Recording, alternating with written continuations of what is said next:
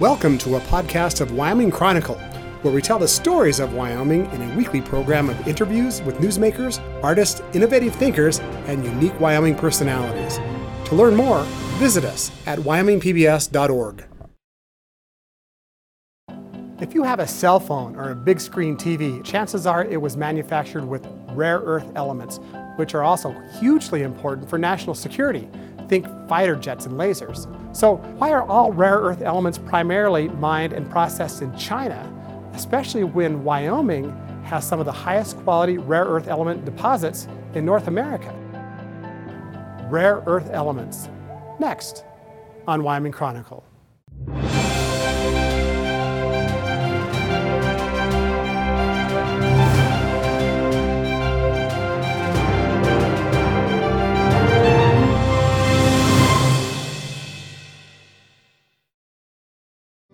This program was funded in part by a grant from Newman's Own Foundation, working to nourish the common good by donating all profits from Newman's Own food and beverage products to charitable organizations that seek to make the world a better place. More information is available at newmansownfoundation.org. Funding for this program is made possible in part by the Wyoming Humanities Council, helping Wyoming take a closer look at life through the humanities, thinkwy.org, and by the members of the Wyoming PBS Foundation. Thank you for your support. And as we begin our discussion about rare earth elements, it's our pleasure to welcome to Wyoming Chronicle Scott Quillinan. Scott is the Director of Research and Communications at the University of Wyoming School of Energy Resources, and also the Director of Economic Geology Research here at the university. Scott, welcome to Wyoming Chronicle. Craig, thank you, and it's a privilege to be here. We have teased our audience just a little bit on where rare earth elements are used, and essentially it's in a lot of things. Yes. And I think people are going to be very surprised about what they are, where they come from. But essentially, Scott, I think it's important that we begin the discussion about what are they? What are rare earth elements? Sure. So rare earth elements, if you could go back to your high school chemistry class and you could picture that row of 15 elements that's kind of removed from your periodic table, a little bit lower. We never talked about them. Nobody ever talked about them in high school chemistry. That's the lanthanide series. That's the list of rare earth elements. And it also includes yttrium and scandium. They're not actually rare. Yeah. So they're all over. They have a kind of relative abundance through the Earth's crust, but they only occur in high abundances in just a few locations around the world. And as we'll talk about here in just a minute, one of those places is right here in Wyoming. That's correct. Yep. So, and we'll get to that. But I want to even a broader sense, Scott, is where are they used? Start the list. Okay, well, let me say it more broadly. If you have a device that plugs in, it has rare earth elements in it. If you have a device that has a battery that you charge, it has rare earth elements. If it has a flat screen TV or screen, your smartphone, it has rare earth elements in it. If it's a glass that doesn't glare, it has rare earth elements in it. So any advanced industrial material or component, it really has a good portion of rare earth elements in them. It's interesting to me that the United States used to be a leader in the mining and processing of rare earth elements. Sure. But isn't today. It isn't, no. Let's go there now. Why is that? Well, now over 85% of the production comes from China. So the path they took is interesting and quite strategic. So back in the mid-'80s, they opened up and said, okay, if you are a rare earth element developer, we invite you to China to come and develop rare earth elements, and we'll even give you a rebate on the export tax. So if you're a developer, you're going to say, okay, well, I can go to China and produce rare earth elements for cheaper than I can do it here in the United States. So that brought a lot of foreign investors and a lot of foreign companies into China to open up operations. And then the next thing they did, about 5 or 6 years later, they said, okay, wait a minute, we actually view rare earth elements as a strategic mineral. And so they began to limit foreign investment and foreign involvement in the industry. So if you have your rare earth element operations in China, now all of a sudden you kind of get the dials turned on you and you're forced out just a little bit. And if you have a mine, you really had kind of two options. You could sell or you could shut shut up shop and leave. So what a lot of things or a lot of companies did is they sold to Chinese partners. And so now you brought everybody from all over the world to produce cheap rare earth elements, and then you kind of pulled the rug out on foreign involvement, so now it's a Chinese industry. And so then the next thing they did, and this happened in the late 90s, was they began to limit the export of raw rare earth element ore. So let's say you are a developer in Malaysia that likes to do a rare earth element alloy that you sell to the global markets. Now all of a sudden China is saying, okay, well, we're not going to actually export you that raw rare earth element material anymore. Now, so then what happened to global prices? They just shot up. So if you're that developer trying to get your hands on rare earth elements, you can no longer afford it.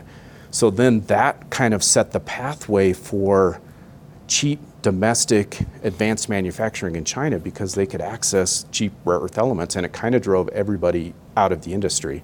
And that happened in the late 90s, and it took about a decade before the rest of the world really caught on and said, hey, wait a minute, all of this is being done in China today. And now we're starting to need these elements for energy security, for national security, and we don't have them. So that's why rare earth elements are such a buzzword today. They're used in lasers. Correct. They're used in bombs. Correct. It's a national security issue, yet fighter jets. Yep. Ironic to me that we're so dependent on China. The School of Energy Resources here at the University of Wyoming has a role in researching rare earth elements and perhaps re-energizing maybe its mining and maybe even manufacturing rare earth elements here in Wyoming. Is that accurate? That's accurate, yeah. So we take a twofold approach here. The first approach is not led by me, so I'll just give them a little plug and then I'll talk about what we're doing. But the first approach is doing regulatory and policy analysis. So it's a forward-looking, forward-thinking group that's looking about, what policies need to be developed to establish a rare earth element industry, or what kind of regulatory framework might need to be developed. So that's kind of the first approach, is looking at from a policy and regulatory analysis. And then the second approach is the research approach. So we're looking at identifying where rare earth element lie today, where the resources are, how they got there, how they occur, maybe explore for additional ones, start to understand what needs to be done when you extract them. Do you need to upgrade them? Do you need to concentrate them? What can be used from how can they be used to start to spur an advanced manufacturing industry? But I would say the role of SER is really to kind of take some of that economic risk out of the industry. Like, they've got a lot of questions, so we can go in and through research, help answer some of those questions and take away some of the uncertainty. So it turns out that Northeast Wyoming is home to one of the highest quality rare earth deposits in North America. That's true, yeah. So why not start the process? Let's go. Let's make the United States rare earth element independent. Yes, let's do it. So you're referring to the Bear Lodge deposit. It's just north of Sundance, Wyoming. It's probably got about 18 million tons of rare earth elements associated with it. It's been well documented. We know it's there. Is this privately owned? Or is it? It's federal private, yes. Okay. A combination? Combination. Okay. Combination of the two. You get into these factors of, we have one country that owns almost all of the market, right? So it's really hard to get going. So why not just start an industry in Wyoming? Probably that's the biggest hurdle you need to get, is you need to be able to get into the market, to be able to compete economically and environmentally. Is there any sense that the federal government has recognized that this is an important issue for national security, much less for the convenience of me having a nice cell phone with a good screen in my pocket? Yes, I think it's upfront, and it's an issue that we know we need to deal with. I haven't seen anything in the way of subsidies to help kickstart an industry, but I think the ears are open. If there were some unique policy or regulatory actions that could be taken, I think there would be open ears to help get a domestic industry going. I've read where in the last couple of years in the Trump administration, when they talked about a U.S.-China trade war, that the threat of withholding rare earth element exports to the United States was an issue. Do you know much about that? I don't know much about it, but it is an issue, right? If it's a matter of national security, so you talked about lasers, but the one I like to use is the fighter jet. It has over 900 pounds of rare earth elements in an F-35 fighter jet. So from a national security perspective, we're going to need a continuous supply of rare earth elements. From an energy perspective, as we begin to electrify our transportation fleet, every one of those cars needs a steady supply of rare earth elements to keep those batteries running. So, I mean, I find it really important. Let me tell you what I've read about the market for rare earth elements and if you can contribute any more. In 2018, the global rare earth market was about $8.1 billion. The estimate that it will be more than $14.4 billion by 2025. On this kind of path, it seems to me. Yes, I would agree with that. I think that's absolutely true. Let's talk about coal. Okay. And its potential relationship in this discussion. Turns out possibly that you can get rare earth elements from either coal or coal ash. Is that right? That's right. Yeah, so we have a program focused exactly on that here at the School of Energy Resources. As you're right, as it turns out, Wyoming coal has rare earth elements associated with it.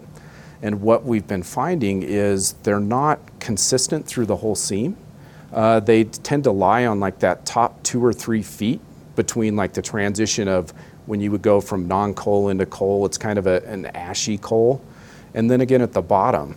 So the interesting thing is that ashy coal is kind of the stuff that's scraped off and it's put back in the pit because it's not that high pure quality high BTU coal that they used to sell. So they're already mining the rare earth elements and just moving them aside and putting them back into the pit. So our program is looking at how consistent that, for lack of a better word, ore body might be in Powder River Basin coal and how laterally continuous it is between the mines. So that's what we're looking at today. What are you learning about the timeline for research in a project like this? And then I'd like to talk to you about what it means to not only have the coal ash, but then to really extract the processing part, if you will. Sure. Where are you at and where is the state at relative to this? Yeah, so you mentioned coal ash. So if you burn coal in a coal-fired power plant, at the back end you get a coal ash. And rare earth elements are concentrated in that ash. And so we do have another program that is developing a pilot project to look at the economic viability of extracting rare earth elements from coal ash. And that pilot, you mentioned timing, is going to take about 3 years start to finish before we have any really meaningful results on what the economics are behind it and what any environmental challenges might be behind it too. So research takes time. Sure. And once we have a pilot, then we've got to go to scale up and then commercialization. So you're really talking a decade. I think that's important to the discussion when you think about Wyoming coal and adding value Yes. to Wyoming coal. It certainly shouldn't be emphasized that this is a replacement for coal as we know it today to keep the industry going at the rate it is today. Is that true? Right. So even if tomorrow we were able to start a rare earth element mining operation, it would never be as large as our coal mining industry is. It would just never would be. So what you're leaning towards is if we mine the rare earth elements alongside coal, this gives an added value or a cost competitiveness to Wyoming coal that can be sold to market. One aspect about the U.S.-China relationship is it's true, I think, that even in places that do mine rare earth elements, much of that is still shipped to China Yes. to process Right. and not processed domestically. Why is that? It's because, just as I mentioned, they were very strategic on how they built up their full supply chain. And so that's exactly what happens. Now, all of those different steps, the beneficiation, the metallurgy, the processing, all of that now happens in China.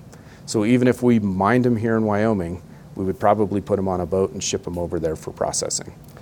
Can that potentially change? Do you see that ever becoming economically viable for Wyoming and even a major employer, so to speak, the mining and the refining, the processing, if you will, process of rare earth elements in the state?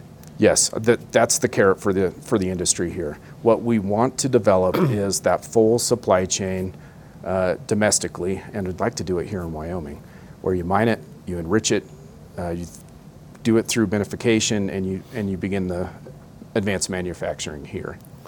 There are regulatory concerns, and there are likely environmental concerns. Let's take the regulatory concerns first. What are the hurdles?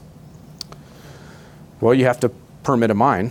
That's not an easy step to do. I don't think we know what the permitting hurdles are for co-mining rare earth elements with coal. I think that is probably a little bit easier pathway. I mean, it seems to me you're extracting the coal. There it is.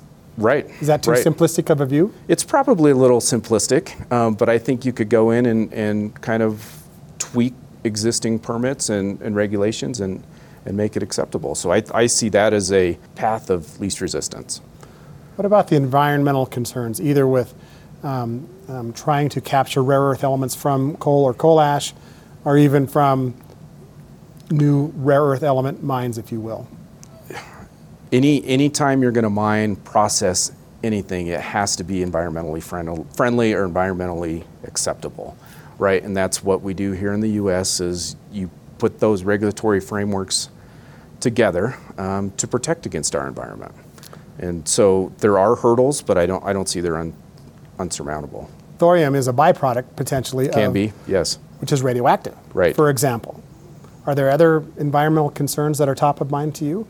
So you bring up thorium. Thorium is in traditional deposits like the Bear Lodge. It does contain thorium, so you do have to deal with radioactivity. Some of the unconventional deposits like coal, and we're looking at phosphates, a lot of those don't have thorium, so it's not as big a deal. Are there other states in the country that are getting into this, that are recognized, like Wyoming, that either this is a national security issue, we need to step up here, and we have opportunities to do so? Absolutely. So rare earth elements, it's the new buzzword, and if you're a fossil energy economy like Wyoming, and they've put together dollars to work on rare earth elements and coal, you're interested. So right? Kentucky, Pennsylvania, West Virginia. West Virginia is also looking at acid mine drainage as a way to mine rare earth elements. The Mountain Pass mine in California, they produce about 15% of the global rare earth element production just in the last couple of years. There's the Round Top mine in Texas and Alaska. So there's potential here. It just needs a kickstart. Is this a race, or is this a matter of needing to be all hands on deck to bring the United States to rare earth element independence, if you will? So there's a race between states, but there's also an opportunity to team and collaborate and get things done from a national level to move these industries forward. Scott, what has the state of Wyoming done to support this effort? So through the School of Energy Resources, we've supported some seed funding programs to begin the rare earth element research, the policy analysis. We do have a very mine-friendly state. So for the folks that are developing the Bear Lodge deposit, I think the legal framework exists for them to pursue that project. I think there's opportunity to work with local economic development groups to develop some of the frameworks locally and public acceptance that could be done locally to help kickstart some of these industries. We haven't invested many dollars in a research program, for example. Most of those dollars come from the federal government. So I do think there's an opportunity, trying times for the state of Wyoming, but I do think there's an opportunity for investment in research, both in exploration and extraction of rare earth elements. Do we know whether the American Rescue Plan, as we're learning more about each and every moment, might be helpful here through dollars from maybe the Department of Energy, for example? Yeah, so there are several funding programs offered through the Department of Energy to help get those dollars out and into research, and so we do have a couple of pending proposals. Hopefully, if those are funded, that those will give us some dollars to help kickstart some of this. you had a crystal ball, Yeah. and everything went nice and smoothly in that crystal ball, when might Wyoming, in a good case, see extraction of rare earth elements in northeast Wyoming, do you think? I think they could see it within 5 to 7 years. In northeast Wyoming, the research has kind of already been done. The resource is known. They were just funded recently on a pilot to see if they can extract the rare earth elements from that deposit. So probably more on the 7-year time frame, but it's, as you know, you can easily get to 10 pretty quickly. Senator Joe Manchin, along with others, Lisa Murkowski and Senator Capito, have introduced the Rare Earth Element Advanced Coal Technologies Act. Yeah. Is that important? And is it important that that be considered sooner rather than later? It's extremely important. Like I said, without it, there just really isn't any research dollars to help support this effort. I think maybe the most important thing they did is trying to extend it for 10 years. So that gives you a consistent dollar amount every year to kind of incrementally grow this. Is this a priority of the Biden administration, do you think? I think it's bipartisan. I really do. I think from a national security standpoint, from a energy security standpoint, I think it's a bipartisan issue. What if China comes and undercuts again anything that the United States or Wyoming tries to do? Any resource commodity is going to be subject to global market forces. You can't insulate against that very easily. So I have no doubt that starting an industry is going to be really tough when you have operators out there that have been doing it for a really long time and control the whole market. So some things that we've thought about here domestically is setting up maybe some standards, some environmental standards, maybe some labor standards that allow companies to purchase rare earth elements. Let's just say domestically we could produce a rare earth element and we could do it to a certain environmental standard. We could show that it's done under ethical labor markets, and we could put a little stamp on it. And that would allow your Apples or your Teslas or your other big companies the ability to buy a certified product. I think that's something that could help kickstart a domestic industry. Do you also believe that this will be an industry that will need to be subsidized or directly supported by the United States government to fulfill its need to, have the elements needed for national security and for other uses? I don't see it going really without some sort of help, right? The market forces are just too difficult right now. What's going on with lithium in Wyoming? Because there is lithium in Wyoming. Sure, so you can expand rare earth elements to include critical minerals. Lithium is definitely a critical mineral. It's one of those battery minerals, just like nickel and cobalt. We do have lithium in Wyoming. It's mostly associated with water that's co-produced with oil and gas. So we've done a little bit of research on that. We found... So the question is there rare earth elements in water used for oil and gas production? There is. But a strict rare earth element, we found them only in the parts per trillion level. We found them in every water we sampled, but not viable then. Just very, very minimal amounts. How about lithium? But lithium, we can find it in about 100 parts per million. So depending on the extraction technologies, and again, is it a value added to oil and gas production, or does it need to be a standalone? 100 parts per million is probably iffy from an economical standpoint. Scott, if I'm a student here at the University of Wyoming, what field of research would I get into where I could be hands-on with some of the research that's happening right here? Sure. So we work a lot with the geology department. So they're economic geologists over there. We work a lot with the chemical engineering and the engineering department. So if you're an engineering student, you would fit right in with the rare earth element research program. We work a lot with the business college and the law college and physics. So just to tie things up, Scott, where do you see the university itself going in this research? Is it is it plateaued now? Is there a lot more to do that the university has to be aggressive in, so to speak, in chasing? What will the university's role be here in the next 5 to 6 years, would you say? We're accelerating. So there's a lot more federal research dollars being made available. So we'll be competing for those. And what we really want to do is move stuff out of the lab and into the field for pilot testing. Well, Scott, it's been a pleasure. Certainly it's an area I think that's lesser known in Wyoming, but couldn't be more important to our country. Right. And quite frankly, even the world. So it'll be interesting to see where this goes. Yes, thank you for having me. It's a very exciting industry, and I see tremendous growth in it over the next couple of years. And thank you for your time and for joining us on Wyoming Chronicle. Yes, thank you.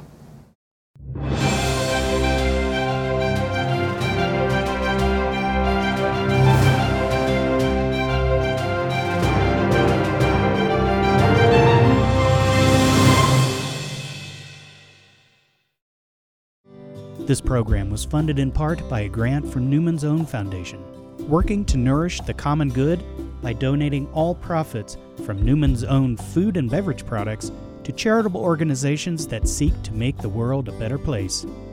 More information is available at newmansownfoundation.org.